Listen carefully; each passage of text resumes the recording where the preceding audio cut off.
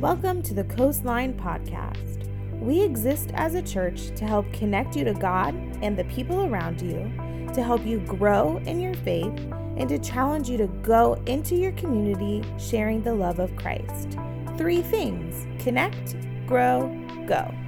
If you'd like information on what is going on at Coastline, follow us on Instagram and Facebook, or email us at hello@coastlinensb.com. All right, Coastline, are you guys doing good this morning? Everybody wake up now? You got enough caffeine from Island Roasters or whatever? How many of you guys like Island Roasters coffee? That's what we serve here. How many of you guys stopped at Starbucks today? We're not going to no. All the locals are like, I am not raising my hand. I did not go to a corporate place. I went local. That's what I do. No, we are equal opportunity coffee enjoyers. Hey, today I'm in part 2 of a series we started last week called Devoted. I'm really excited about. We're talking about how do we take the steps to become and be fully devoted followers of Christ. Last week I got up here and talked about that when it comes to being a Christian, it's not about identity. It's not about what you identify as. It's not about your politics or anything like that. It's a lot about action. And even so, more than that is when it comes to being a follower of Christ, a fully devoted follower of Christ. Devotion is not a destination that you've reached. It's not one of those things like if you're on staff at a church, or if you've memorized enough scripture, or if you have all of the right answers, or you got no sin in your life ever, since you were like 2 or something like that. It's not about destination getting to a point. It's about a direction you are facing in life.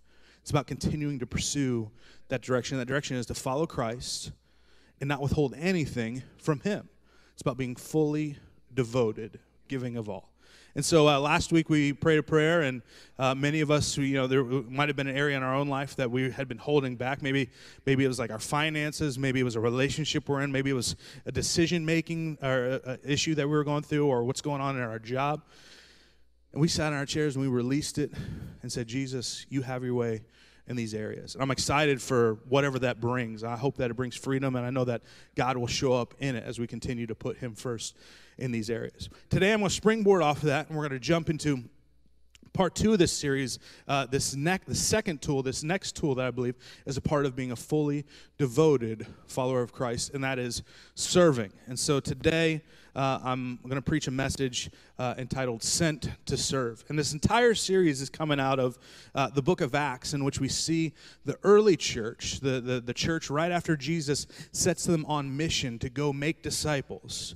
Right after the Great Commission, we see this in the early church. This is start to be the example of what the church is supposed to be, or was then. Acts chapter 2, verse 42 and 47 says this: says, all the believers devoted themselves to the apostles' teaching and to fellowship and to sharing meals, including the Lord's Supper, and to prayer. A deep sense of awe came over them all, and the apostles performed many miraculous signs and wonders. I'm going to tell you right this, like when we read this part, when we read the book of Acts, I think many of us think like back to like when Jesus was here, like Jesus was performing miracles. We've got no problem believing that miracles can happen if Jesus is there, if Jesus is doing them. But here we see the early church as part of their devotion, part of their commitment, as they put him first, that they were doing miracles, that miraculous signs were happening amongst them. I don't know about you, but I live in a day where when it comes to church, I want to see miraculous things happen. I mean, I've got people that come to me and say, Brian, I'm dealing with this illness. I've got this report from the doctor. Brian, my wife and I are struggling through difficult times. We're trying to seek some counseling and stuff like that, but it doesn't seem like it's working very well. Man, I want to see the Holy Spirit move in such a way that we start to see miracles in the church today. And I think part of the direction towards that is an adjustment of our devotion towards him. So we continue on. It says, a deep sense of awe came over them all, and the apostles performed many miraculous signs and wonders. And all the believers met together in one place and shared everything that they had. They sold their property and possessions and shared the money with those in need. They worshiped together at temples each day and met in homes for the Lord's Supper and shared their meals with great joy and generosity, all while praising God and enjoying the goodwill of the people. And each day the Lord added to their fellowship those who were being saved. I love the fact that as we see the early church continue to grow, as we see life continue to get bigger and better towards pursuing, as they pursue the mission that God had called them to. I love to see how the growth happens naturally. But all happens in this idea of coming together, doing life in community, serving one another. And so today I want to preach a message called Sent to Serve. I'm going to pray for us, and we're going to jump right in. You guys ready? Let's do it. Heavenly Father, I pray that you would wake us up, give us energy. I know that today we're a little bit, we're dragging a little bit. God, there's a little bit of a coldness in the air. It's not great for us Floridians. I pray that you would warm us up. And ultimately, God, I pray that as we listen to this message, as you use me, God, to communicate what you would want to communicate. God, I pray you give me the words you want me to say. I pray that you give us the ears to hear it. And God, I pray that you would put a charge in our heart, that we would leave here this morning changed. As we continue to follow you, I pray that you would have your way, and the best would be yet to come. In Jesus' name we pray, everybody said, amen. One of the things that my family and I have been doing recently is we've been trying to not spend as much money on eating out. Anybody here like to eat out? I love New Smyrna. It's like terrible because there's like so many good places to eat out, right? There's the Taco Shack. There's Chick-fil-A. I guess that's everywhere. That's not even New Smyrna. I heard we're getting one though. God help us. There was a clap. Someone's like, I'm getting saved. A Chick-fil-A is coming. There's so many of these great places that we love to eat out, and I love to do it. The only problem is like when I look at my bank account at the end of the week, I'm like, dang, that was a lot of eating out, right? It's like, man, it's like a small car payment or whatever like that, you know? And so at some point in our lives, Eric and I were like, okay, we got to kind of get a little bit of a better grasp on this. And so we limited the eating out. We said we're going to start cooking dinner together as a family. And so like 4 or 5 nights a week, now we get together and we cook dinner. And I'm trying to like do cool things where like we cook it kind of from scratch. And so now it's turned into this family occasion where it's actually a really cool thing I love to do with Olivia.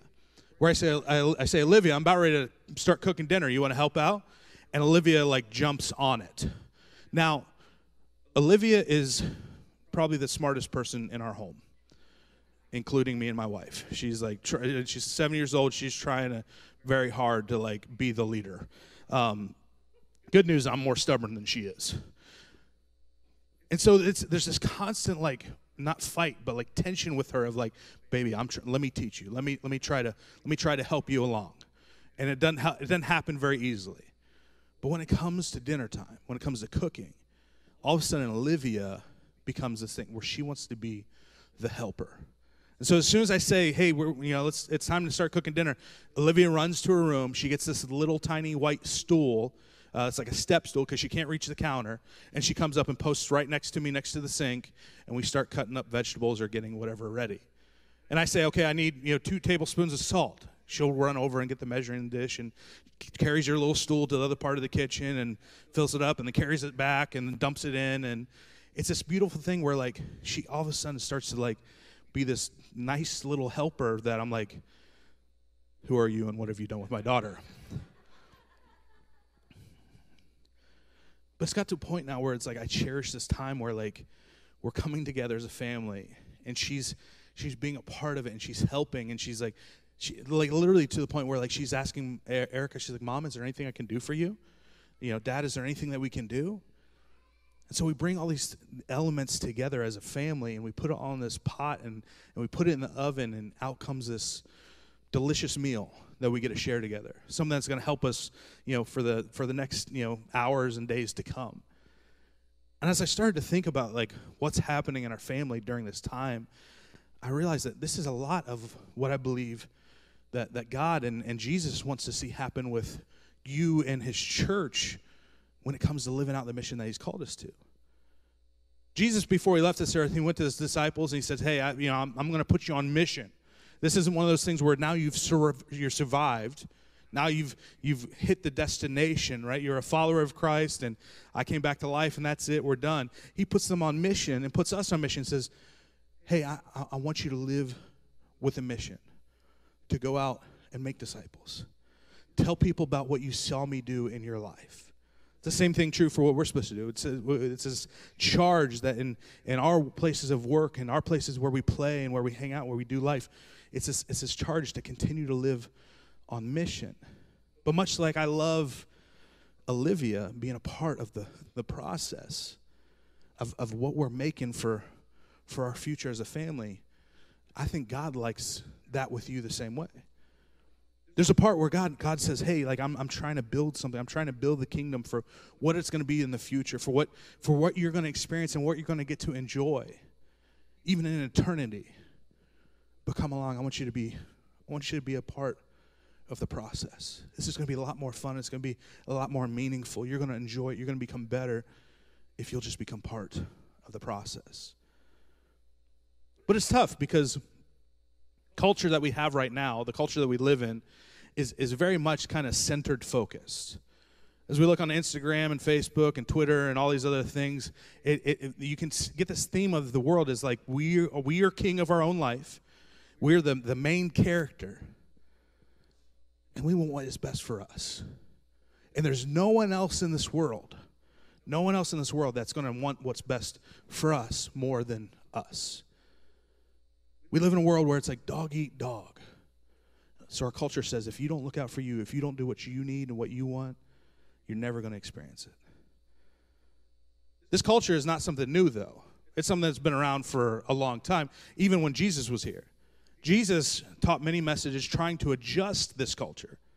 If we look in Matthew chapter 20, verse 25 to 28, it says this. It says, but Jesus called them together and said, this is from Jesus himself, he says, you know that the rulers in this world lord it over their people, and officials flaunt their authority over those under them.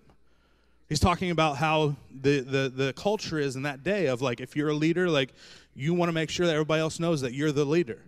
You're the jam, right? You're the top dog.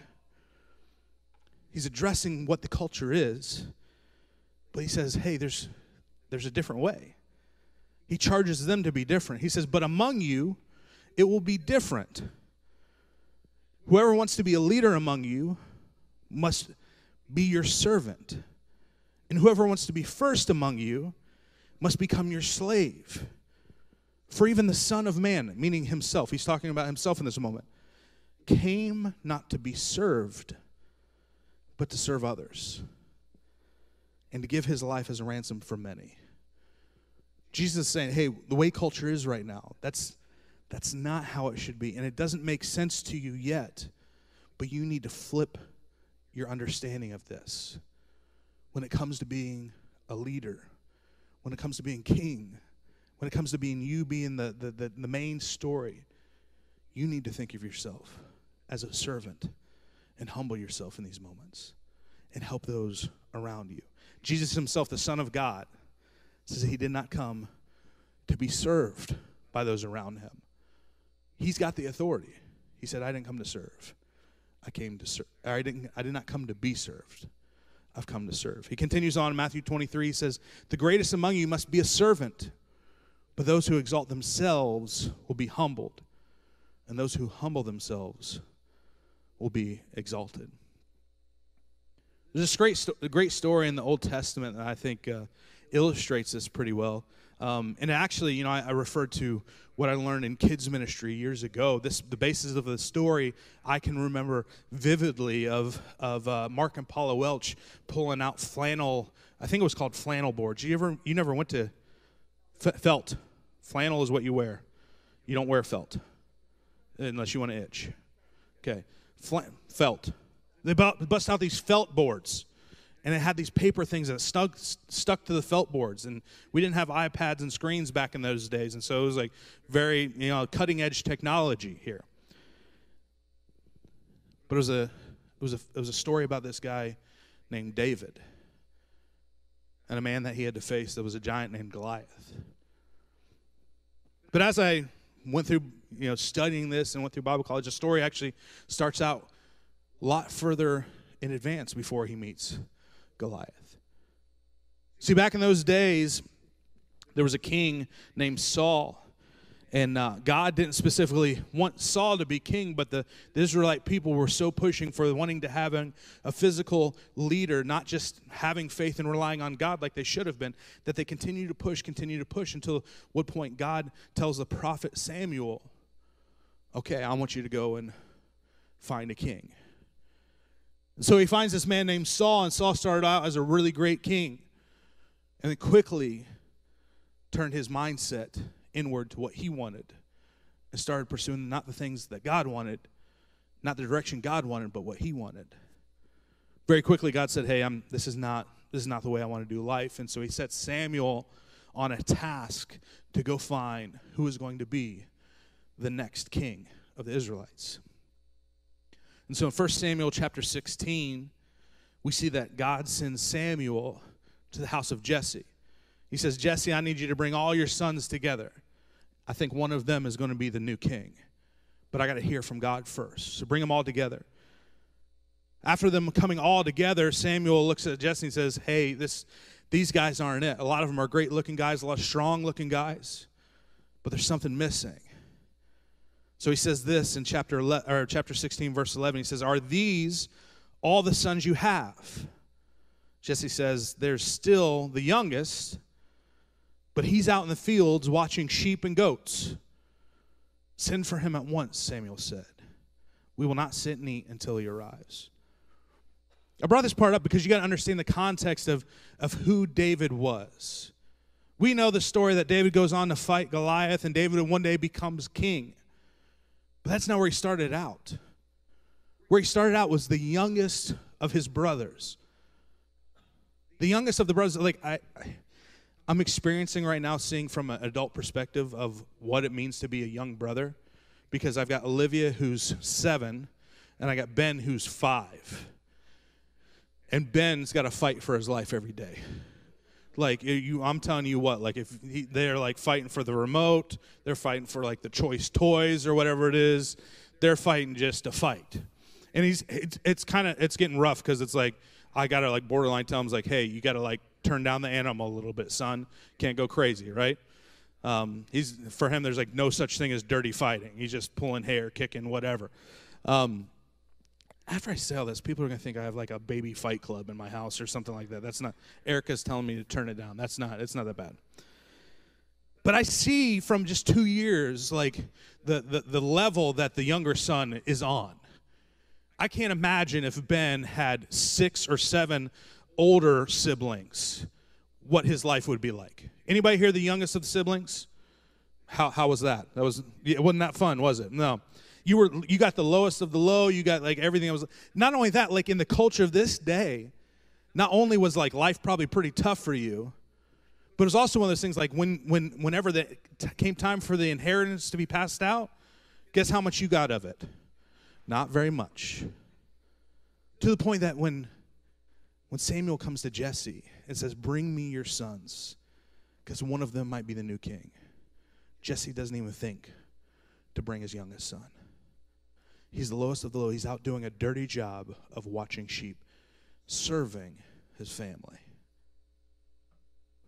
Come to find out, David would come to Samuel, and Samuel would anoint him and would understand that he would be the king to come. No one knew how it was going to happen or what would be happening next. But from a servant, from the lowest in the family, from doing the dirty job that nobody wanted, he would become the next king. We would see just a little bit later on in the story that King Saul, the current king, would start to have moments of being tormented.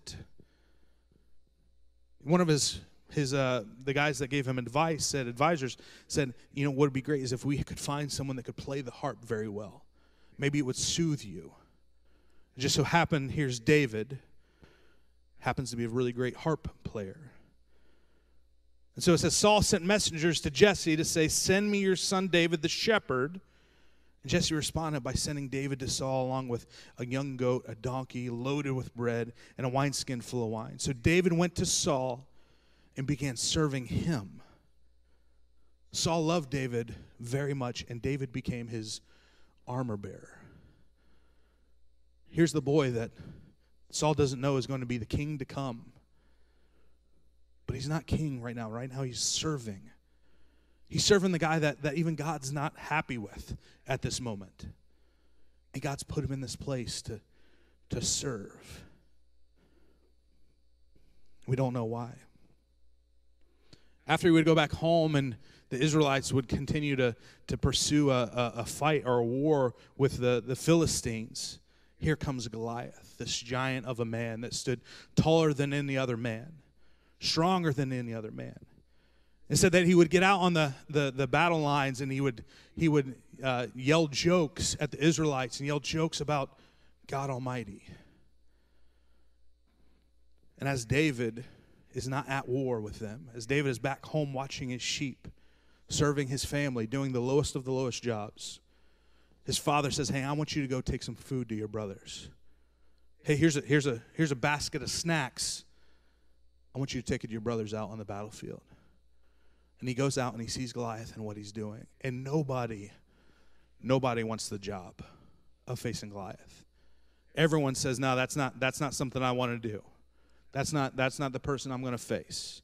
That's the dirty, messy job that nobody wants. But David says this in 1 Samuel chapter 17, verse 32. It says, don't worry about this Philistine, David told Saul. I'll go and fight him. Don't be ridiculous, Saul replied. There's no way you can fight this Philistine and possibly win. You're only a boy, and he's been a man of war since his youth. But David persisted. You're going to need to hear this next part. I have been taking care of my father's sheep and goats, he said. When a lion came or a bear came to steal a lamb from the flock, I go after it with a club and I rescue the lamb from its mouth. If the animal turns on me, I catch it by the jaw and club it to death. By the way, this was not anything that was taught to me in kids ministry. We are not teaching Benjamin about clubbing anything. Okay? If the animal turns on me, I catch it by the jaw and I club it to death.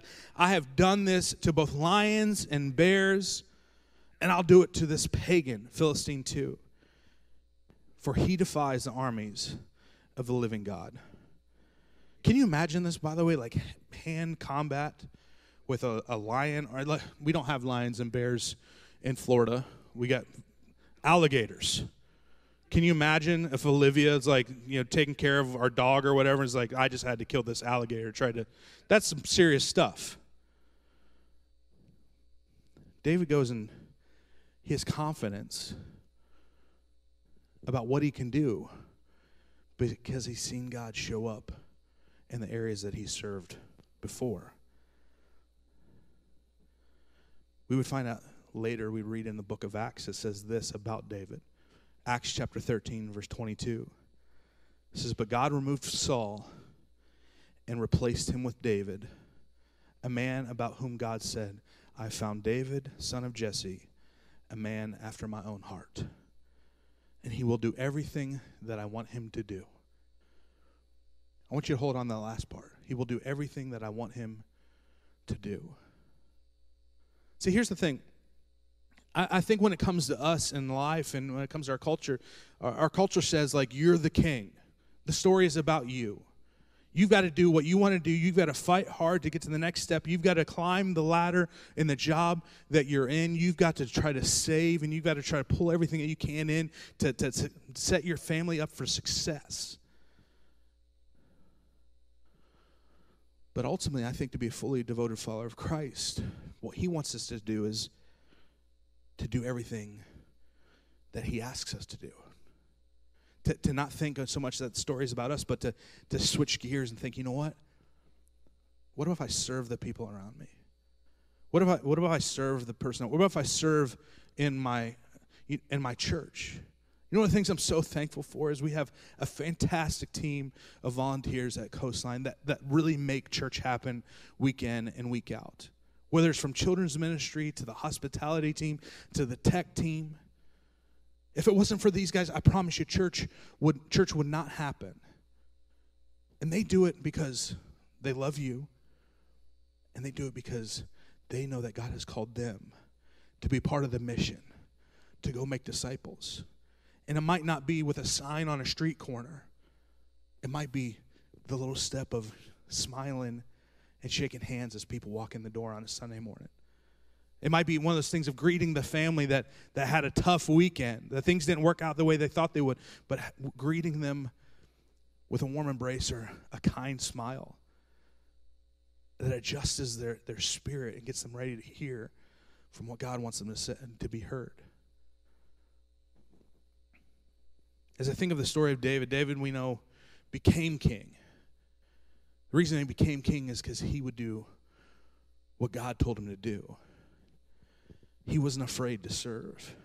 And the best part of it is, he served.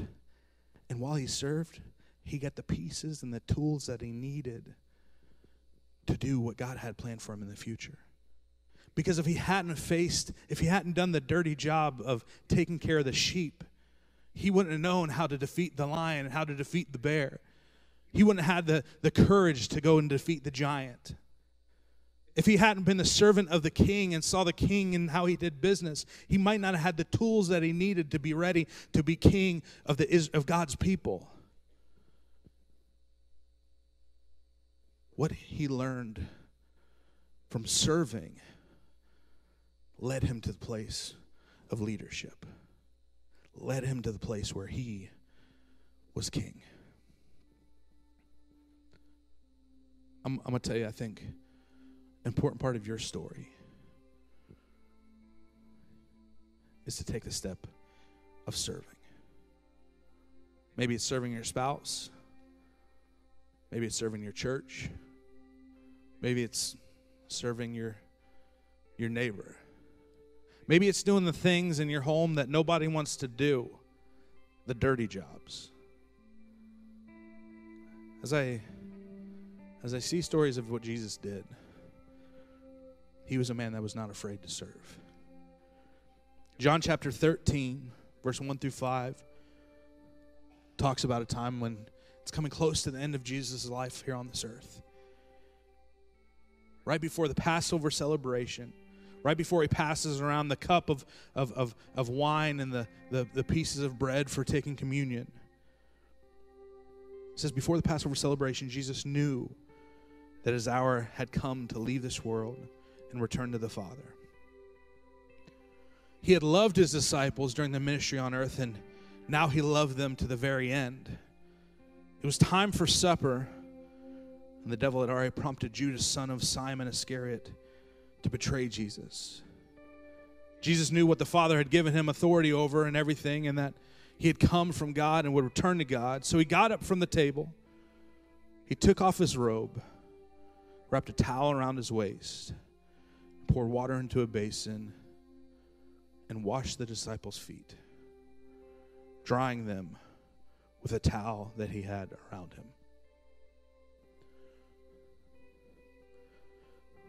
The man that would die for all of our sins and all of our shame, the man that would save us from ourselves and allow us to experience eternity in heaven. One of his last moments was to serve those that were around him. And it wasn't an easy job. It wasn't even just a symbolic thing. You talk about these guys that have been walking around in the dusty roads for weeks in sandals. These weren't guys that took showers every night. This was a dirty job that even Mike Rowe wouldn't want. That's his name, right? The guy that does dirty jobs.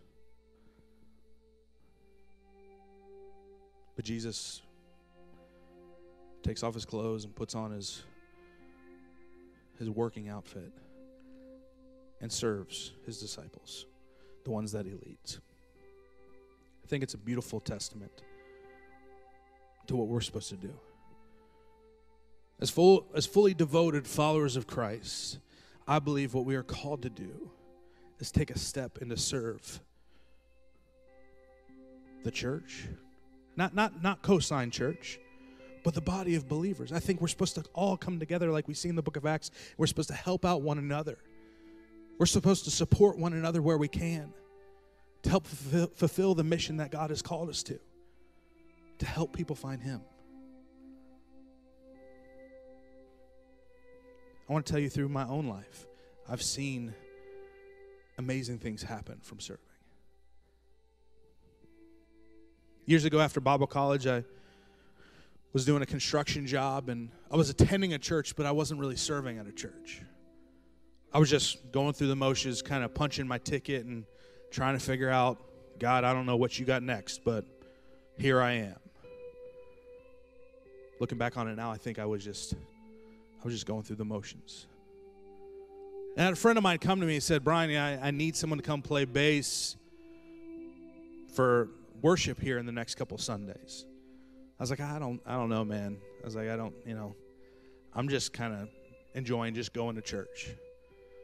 He says, yeah, I can see that, but I think you need to take your next step. I think that this is not the place, this is not the destination that God has for you. I want to challenge you. Also, I really need someone to help out next week. So I told him, I was okay, buddy, I'll do it. I showed up that week and I served, and I showed up the next week and I served. I showed up the next week and I served.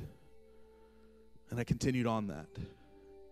I'm going to tell you right now, if it hadn't been for that one time that I took a step and I served, I don't know if I would be what I'm doing here today.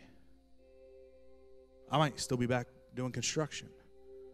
But there were some things that happened, some life-changing events happened that while I served that changed me forever, that drew me closer into my relationship with Christ. It also helped me meet my wife. See, I remember a couple weeks later as I'm playing bass, looking over and seeing a girl in the cafe that had volunteered to do cafe ministry. And she's serving people coffee, and in the middle of that, raising her hands and worshiping. I thought, man, I want a wife like that one day. I didn't know a few weeks later I'd have the courage to go talk to her. Find out she was dating somebody else. My goodness. But she'll tell you this story is similar. Someone invited her to church. She started going through the motions. And she felt a call. She felt a challenge to take a next step. And she started serving. That was 15 years ago. You haven't stopped yet. I think serving is part of the mission that we're called to in being fully devoted followers. And I want to challenge you to think about taking that step. Today's message is not for me to try to manipulate you into being the children's ministry worker or to hold a door open or to set up sound. Today's message is simply a challenge as a fellow brother in Christ who wants to see you grow, who's invested into a point of view where he wants to see God continue to do some great things in you. He wants to see miracles happen in your life. I'm going to tell you the next step in being a fully devoted follower of Christ is not just attending church. It's not just punching a ticket. It's about being a part of the mission, about living a life and understanding that we've been called, that we're being sent to serve the people around us. The areas that we offer here at Coastline for serving is just an opportunity for you to serve. I remember the first time I ever served in church ever. You know what it was? My mom forced me to go to church. I was probably 12 years old. And the pastor came up to me and said, hey, the sound guy didn't show up. I need you to hit record on the cassette tape to record my sermon.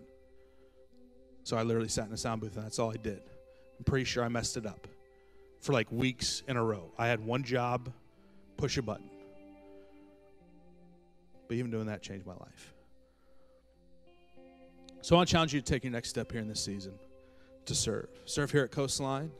If you don't want to serve at Coastline, come talk to me. I'd be happy to help you find a place to serve. We got places like Bridging the Gap and Frog Ministries that they would love to have volunteers through the week. Ways that you can serve your community, continue to serve the mission that God is calling us to.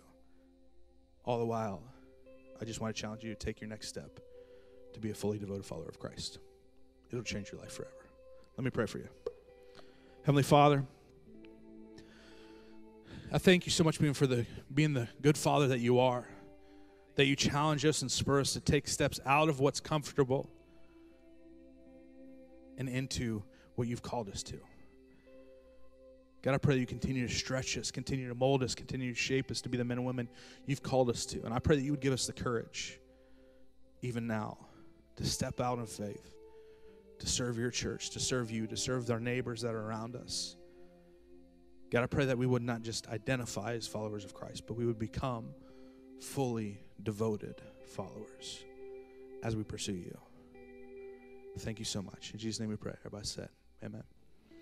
We're going to worship one last song before we leave here this morning, but I want to let you know this, that if you're interested in taking your next step, if you want to become a volunteer, if you want to serve here at Coastline, there's a couple ways you can do so. One is I'll be in the breezeway at the end of service. I'd love to help get you connected somewhere. But also, if you've downloaded the Church Center app, you can fill out the Connect card, and there's an area on there where you can write in, hey, I'm interested in serving. You can hit send even from the comfort of your car ride home. But I want to challenge you to take the next step. As always, Coastline, know that you are loved and that the best is yet to come.